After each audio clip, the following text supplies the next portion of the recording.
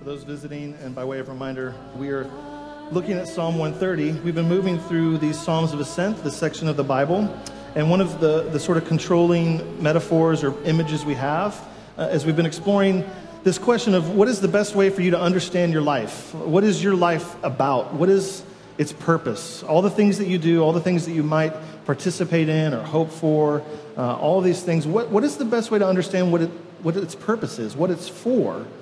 And we've been saying over and over again that life is best understood and best lived as a pilgrimage.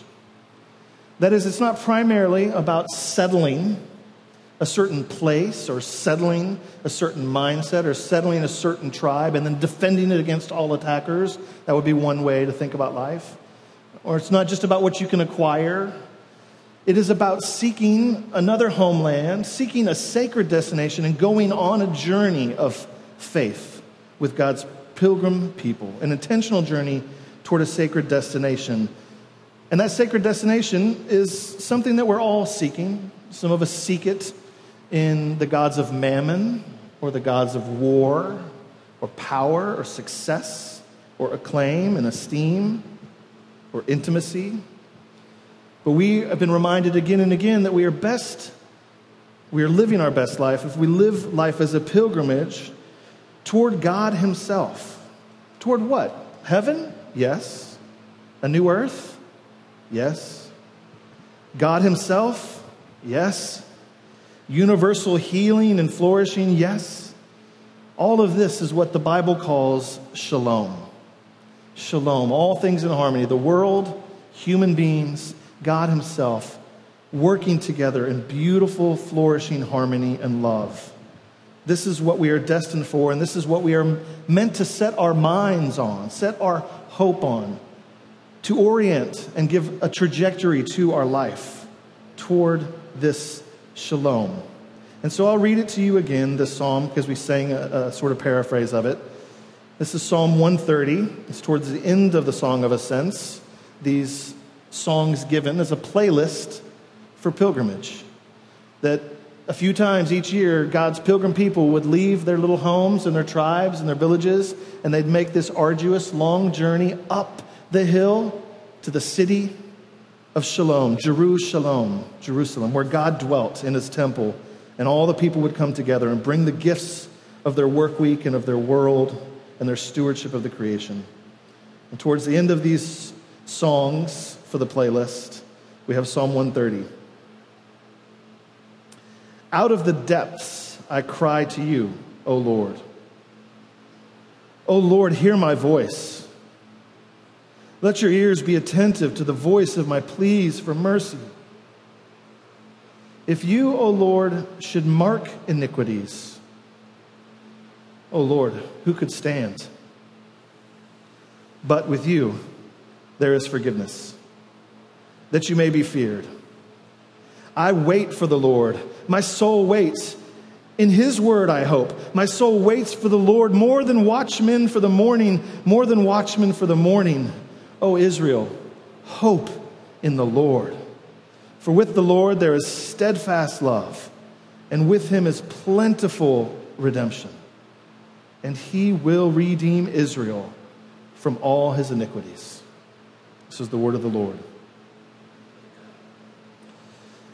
A psalm like this, a song like this for pilgrimage lands smack dab where it ought to, which is into our culture, into our lives, at a time in which we understand what it means to have a profound loss of hope.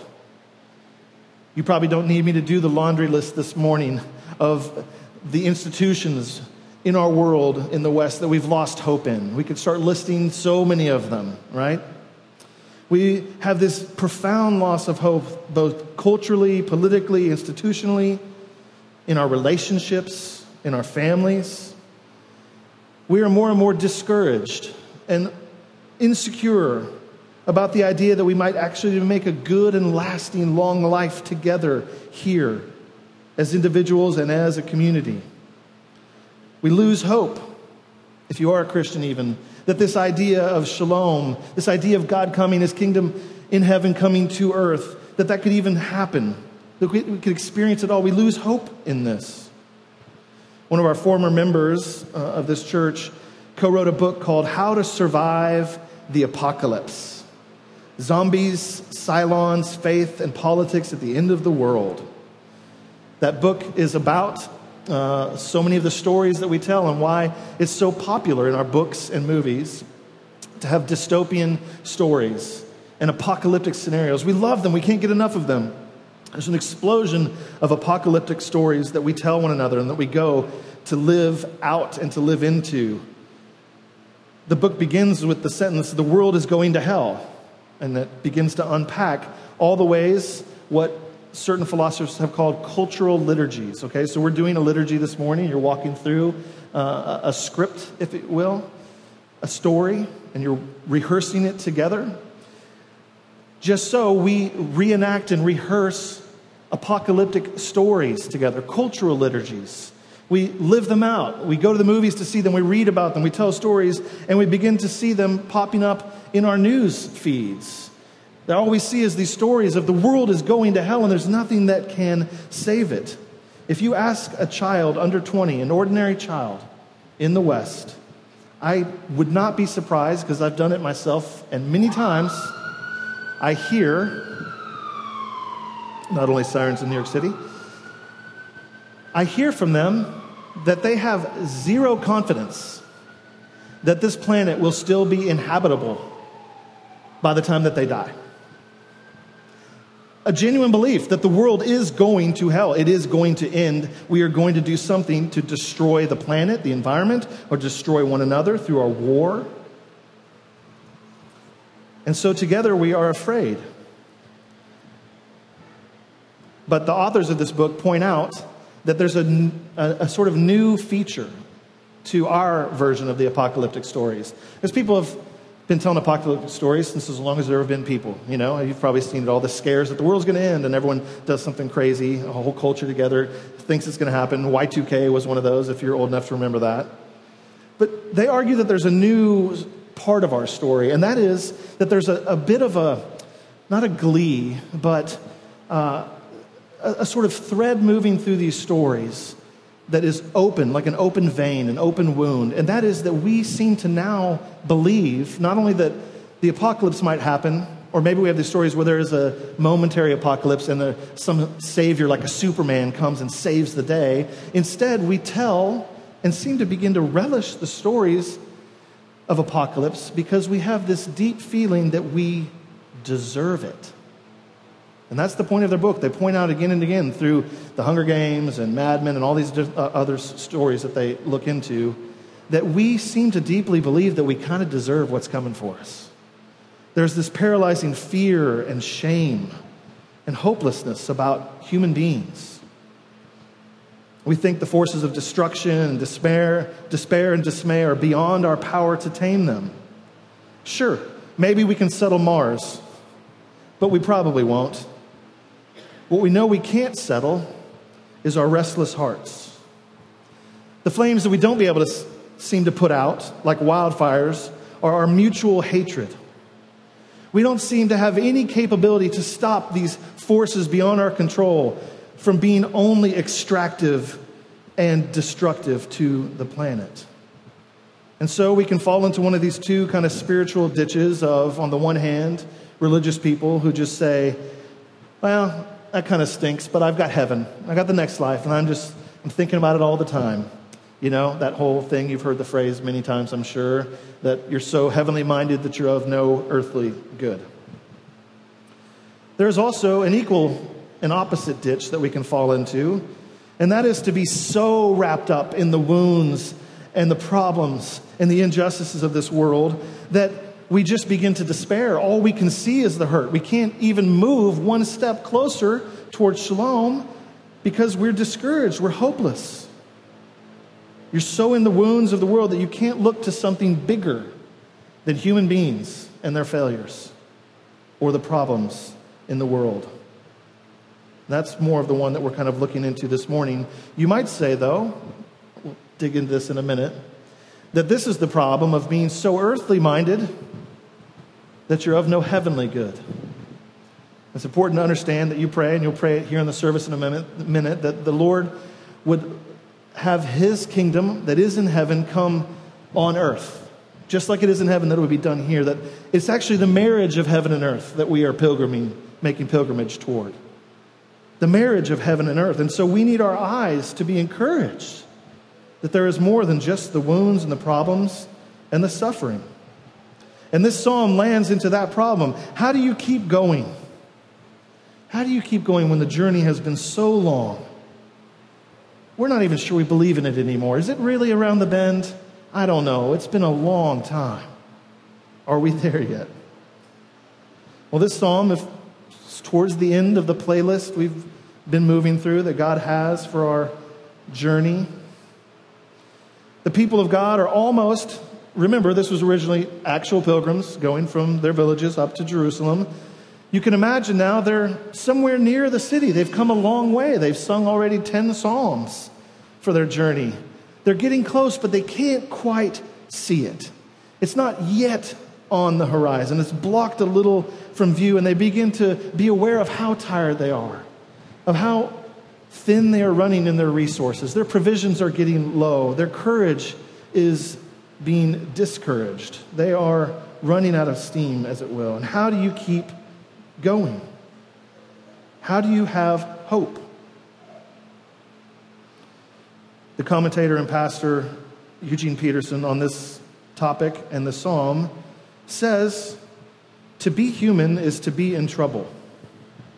Suffering is pain plus physical or emotional pain plus the awareness that our own worth as people is threatened. That our own value as creatures made in the dignity of God is called into question. That our own destiny as eternal souls is jeopardized. Think of that apocalypse again and how the shame that we have. It's like, oh, human beings almost deserve what's coming to them. We begin to feel that. We begin to think that. This is suffering, pain plus. We ask the question, Peterson says again, are we to be finally nothing? Are we to be discarded? Are we to be rejects in the universe and thrown onto the garbage dump of humanity because our bodies degenerate? Or our emotions malfunction? Or our minds become confused? Or our families find fault with us? Or society avoids us? Or any of these things? Or a combination of them? Or any of these things can put us in the state of Psalm 130 describes as, in his translation, the bottom has fallen out of my life, out of the depths. From the pits of despair, I cry out to you. A Christian is a person who sees this, acknowledges this, and wants to know what to do in the pit of despair. What do you do with your deep suffering? And of course, some of that suffering, I've gave us a sort of more cultural and global setting for it, but of course it includes just the intimate pain that you carry as a person. When you look in the mirror and you don't like what you see anymore, when you spend 5 minutes alone in quiet without a phone or any other distraction and you begin to feel melancholy and sad about who you are, when your sins seem to be all that you can see and your continual and repeated failures, what do? Well, God's given us this song. I'm just going to walk through it quickly, verse by verse. This is how we gain hope in the middle of suffering. It's God's gift to us. We don't ignore it and just pine for heaven, and we don't just focus only on our pain and forget that we're on pilgrimage. Instead, we are to take it to him and begin to say, out of the depths, acknowledgement, we are in the pit of despair. It is true. We've made a mess of your own life, of your relationships, of your friendships, of the planet, of the culture. Sure, from the pits, we cry out to you, O Lord. We set this anguish out in the open. We voice it as a prayer to God. And we tell him, this is the truth about us. We are hurting, and yet we cry out to you. Not just to one another. Not just and only to the psychologists or to the social workers or to the institutions or to that friend that can hold my hand and tell me it's okay. I cry out to you, O Lord. I bring this despair to you. And this is important, that we live in a time where, I'm the chief of sinners with this, which is like seeing all the wellness and well-being sort of articles that come through my Apple News, and I just get hooked on them. What new hack I can do to try to get in better shape, or to have less anxiety, or to whatever it may be, have a rich, full life. In this culture, it's difficult to be a person to stand there and just say, I am in the pits. I am struggling. I get overwhelmed at the world sometimes. But the psalm says, as people together, to say we cry out to you, O Lord, to acknowledge it. And this cry has to have this upward focus to it, not just crying to one another, but crying out to the Lord. Franz Kafka wrote that the problem with modern people is that we still know what it feels like to feel like sinners, and yet we've lost the concept of guilt. This idea that there is anything objective by which we might measure our lives. Instead, it's just a collection of articles that you can choose or not choose to follow. You can have your own personal little hack of the good life, and it can look different from someone else's. But know that there is this objective standard we are moving to. There is a shalom.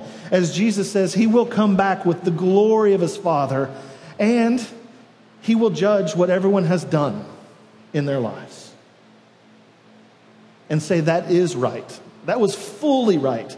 That was partially right. That was wrong entirely. So we cry out to this one, the one who actually knows what truth and justice and beauty and glory is. When we sense that something is amiss in our lives, that something is wrong, to bring it to this God. To understand that there is this sense of guilt, not just shame that we don't know how to deal with, but guilt. Guilt that there is something wrong. There is injustice. When this or that person does this thing in the culture and hurts all these people, that is wrong. And just full out be able to say it. And the Lord will come to deal with it. He will come to make all things right. If you could hear Andrea earlier when she was talking, I couldn't really hear back here with no monitor. But if you could hear her, she also read from Romans. And it says this very thing, take no vengeance. The Lord himself will come and take care of everything. This is something to look forward to when you're under the boot of oppression and injustice, or even just caught in the cog of a machine that is bigger than anything you can do to fix. O Lord, we cry out to you. O Lord, hear my voice. Let your ears pay attention to the voice of my pleas for mercy. If you, O Lord, should mark iniquities, O Lord, who could stand? The idea here is both personal and corporate. Let your ears hear my cry out. My cry for mercy, for deliverance, for being saved, for being helped, for being plucked out of the pit, for being encouraged to move on. If you, Lord, should mark iniquities, who could even stand up, much less walk toward you? And it's interesting that the translation here, mark iniquities, the word there is actually the same used in a moment for watchmen, keeping watch. If you, O Lord, should be like the person up there on the tower of Jerusalem, looking and scowling and paying attention to all of my failures, nobody could even stand before you for a minute. If you were keeping watch, if you were paying attention to, if you were just looking out there and seeing, look how terrible all those people are, look what they've done, look at the mess they made. If that's what you were paying attention to all the time, is the record of wrongs, if you just, man, I can't wait to get them back for that, I just can't wait for the moment to come, I'm just so focused on all that they've done wrong, oh Lord, who could stand? If you were watching and staring at and paying attention to all that has gone wrong, oh Lord, we have no hope. We have no hope. But, verse 4 says, but that ain't the case, the psalmist says. That is not the kind of watchman we have watching and waiting for us. That is not the kind of God we are on pilgrimage toward. Instead, he's not just keeping a record of wrongs and paying attention to us and all that we do wrong and paying attention to all that's done wrong. He acknowledges it. He sees it clearly. He's going to fix it. But in the meantime, he sent his son to do what? Jesus told you in the gospel this morning. You want me to just take up glory, baptize things as they are? No way. I'm going to suffer and to serve and to die. If you're not on board with that, get behind me. You might as well be Satan. We are going out from shalom into that broken world to take all of the sin and shame and sorrow and hurt on this planet into his own life, into his own skin, and by his stripes we are healed. For him to practice solidarity with you and me out there on the road, in the ditch, one side or the other, to pick us up, to pluck us out, and to say, come with me. Now we're going to carry our cross back up to shalom. And this cross will become the means of victory and healing for the world. With you, there is forgiveness. With you, there is forgiveness. That's what you're focused on, God. You're not focused on my record of wrongs. You've taken that record, you've nailed it to the cross, and you are focused on our restoration. You are focused on how much you love to forgive. And you do all these things so that we may fear you, to live our lives orchestrated underneath you and with you, to ask you what pleases you, how to make it one step closer to you today, to be near you, that you may be feared. And forgiveness, I know it sounds trite, it sounds so silly, but I tell you, I had this conversation with one of my children yesterday. We've taught our kids, I keep adding to the list, but it's pretty much true, that there's like 3 or 4 things we taught them since they could speak in our house. You must say, I love you. You must say, thank you. You must learn to say, I'm sorry. And you must learn to say, I forgive you. And of course, sorry and forgive you, there's plenty of opportunity for those in the life of a family of 6, right? I'm sorry, I forgive you. And some of them have experienced now being around other kids from other families, especially ones that didn't grow up in any kind of religious tradition, that it seems impossible and counterintuitive and not at all normal for people to say, I'm sorry. And because they can't say, I'm sorry, they can't acknowledge their wrongdoings because they're afraid they might get zapped or whatever, they don't ever experience forgiveness. But forgiveness is what cleanses our hearts and souls and minds and lives and our relationships, and what makes it new. It's better than any juice cleanse, right? Any medicine, any tonic. It's restorative and healing. And when you begin to experience this, you want it for everyone else too. And so verses 5 and 6, I wait. What am I waiting for? What is my hope set on?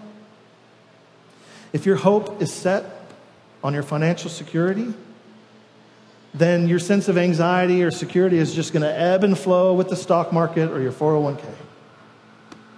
If it's set on your children, then when they're all happy and calling you blessed, then that's good, yeah. Woo-hoo, yeah. And when they're not, you're going to be in the pit of despair. And we could fill in the blank. When you set your hope on anything other than the Lord himself, who is focused on your forgiveness and healing and restoration, then we will be disappointed. And so we ask him again now. We bring our suffering to you. We're honest about it. We acknowledge it. We experience this forgiveness. And so I, again, wait for what? Wait for the stock market? Wait for he or she to say, I do too? Wait to finally be able to be financially independent, retire early?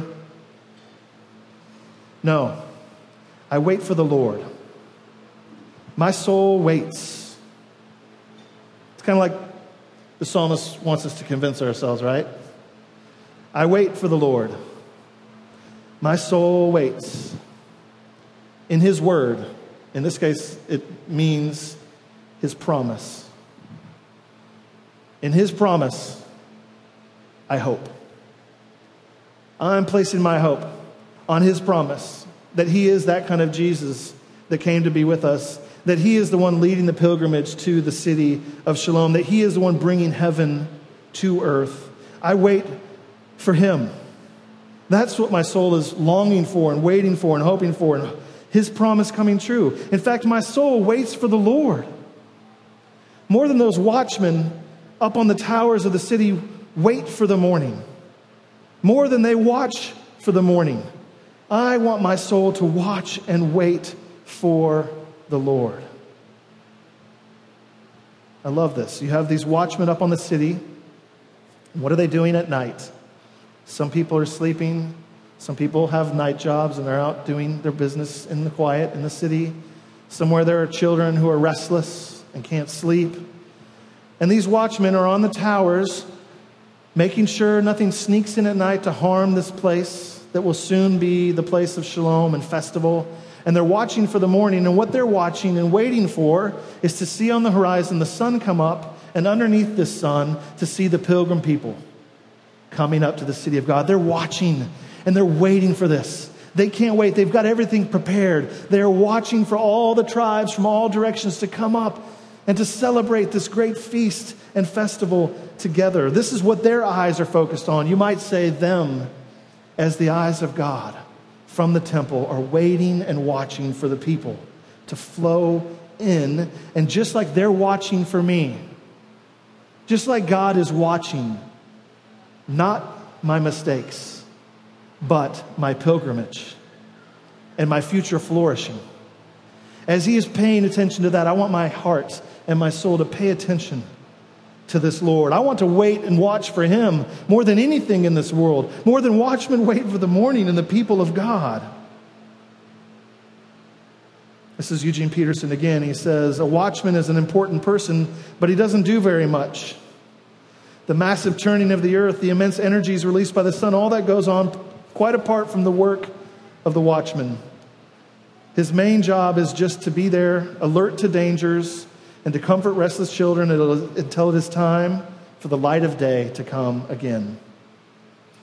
For the Christian then, he says, waiting and watching, that is hoping, it's based on the conviction that God is actively involved in his creation today, friends, and vigorously at work in redemption. Hoping does not mean doing nothing. It is not fatalistic resignation. It means going about our assigned tasks. Yes, those tasks, whether they be in the economic environment and field, whether they be in the environment itself, whether it be in politics, whether it be in work, whether it be in relationships or schools. We go about our assigned tasks confident, not that our work will get it all fixed, but that God will provide the meaning and the conclusions. It is not compelled to work away at keeping up appearances with a bogus spirituality. It's the opposite of desperate and panicky manipulations, of scurrying and worrying. And hoping is not dreaming either. It's not spinning an illusion or a fantasy to protect us from boredom or pain. It is, and I love the way he puts this, it is imagination. Like watching a movie and imagining a whole other world. It is imagination put in the harness of faith. A willingness to let God do it his way and in his time. It's the opposite of making plans that we demand that God put into effect, telling him how and when to do it. Waiting and watching is active, but it's knowing who has the power. It's knowing who has the power so we don't merely blame shift or point fingers or give up in despair, but we hope and trust and believe that he is coming. And so it concludes, O Israel, hope in the Lord. With the Lord there is steadfast love, love that will never fail. And with him is plentiful redemption. He will redeem Israel from all his iniquities. Now it's corporate. He's going to redeem the people of God from all of their iniquities and sins and failures and problems. He's going to make it all right. And he's going to come and fix the whole world. Wipe every tear and fix everything. He's faithful. He will do it. It's what the psalmist calls plentiful redemption. We have forgiveness now, but then we will have plentiful redemption, full redemption, the whole thing. And so I just want to do 2 points of short application. Individually and personally, I think it's important to recover what we just might call a real and earnest, inward and honest piety. The sense that no matter how busy we are, or how much bills are piling up, or how much the rent is too darn high, or all the things, that we always have the Lord himself, by the power of his Holy Spirit, living inside of you, paying attention to you, waiting for you, walking with you, seeing your suffering. He's with you in the pit, and he's with you at the peak. An old catechism, a beloved one, which is a question and answer sort of strategy. An An old catechism called the Heidelberg Catechism begins with this. The very first question that you were to teach children and adult converts to memorize. What is your only comfort or hope in life and in death? And the answer that we are to give is this. My only hope and comfort in life and in death is that I am not my own. I belong, body and soul, in life and in death, to my faithful Savior, Jesus Christ. He's fully paid for all my sins with his precious blood. He set me free from the tyranny of the devil. He also watches over me in such a way that not a hair can fall from my head without the will of my Father in heaven. In fact, all things must work together for my salvation because I belong to him. Christ, by his Holy Spirit, assures me of eternal life and makes me wholeheartedly willing and ready from now on to live for him. It's a beautiful answer. It also reminds you that they used to have a longer attention span than we do today. You're supposed to memorize that, the first question. Or as the book of Romans puts it, none of us lives to himself. None of us dies to himself. If we live to the Lord. If we die to the Lord. So then, whether we live or whether we die, we are the Lord's. This is to be your hope and your comfort as individuals. And then corporately, each week as we're doing here and in our conversations and in our activities out with our neighbors, in a hopeless world, in a world that thinks we got hell coming and we deserve it kind of, to walk out as people of hope that acknowledge the brokenness. Don't numb it or hide it or blame it on some other group of people, but acknowledge that we are a part of it. And yet there is hope, that there is one who is actively redeeming us and bringing us to shalom, that we will be in his presence, and it will be a beatific vision full of bliss and joy and endless satisfaction. And so now we can be people that are forgiven and also have hope. Can you imagine what this might do to our social imagination?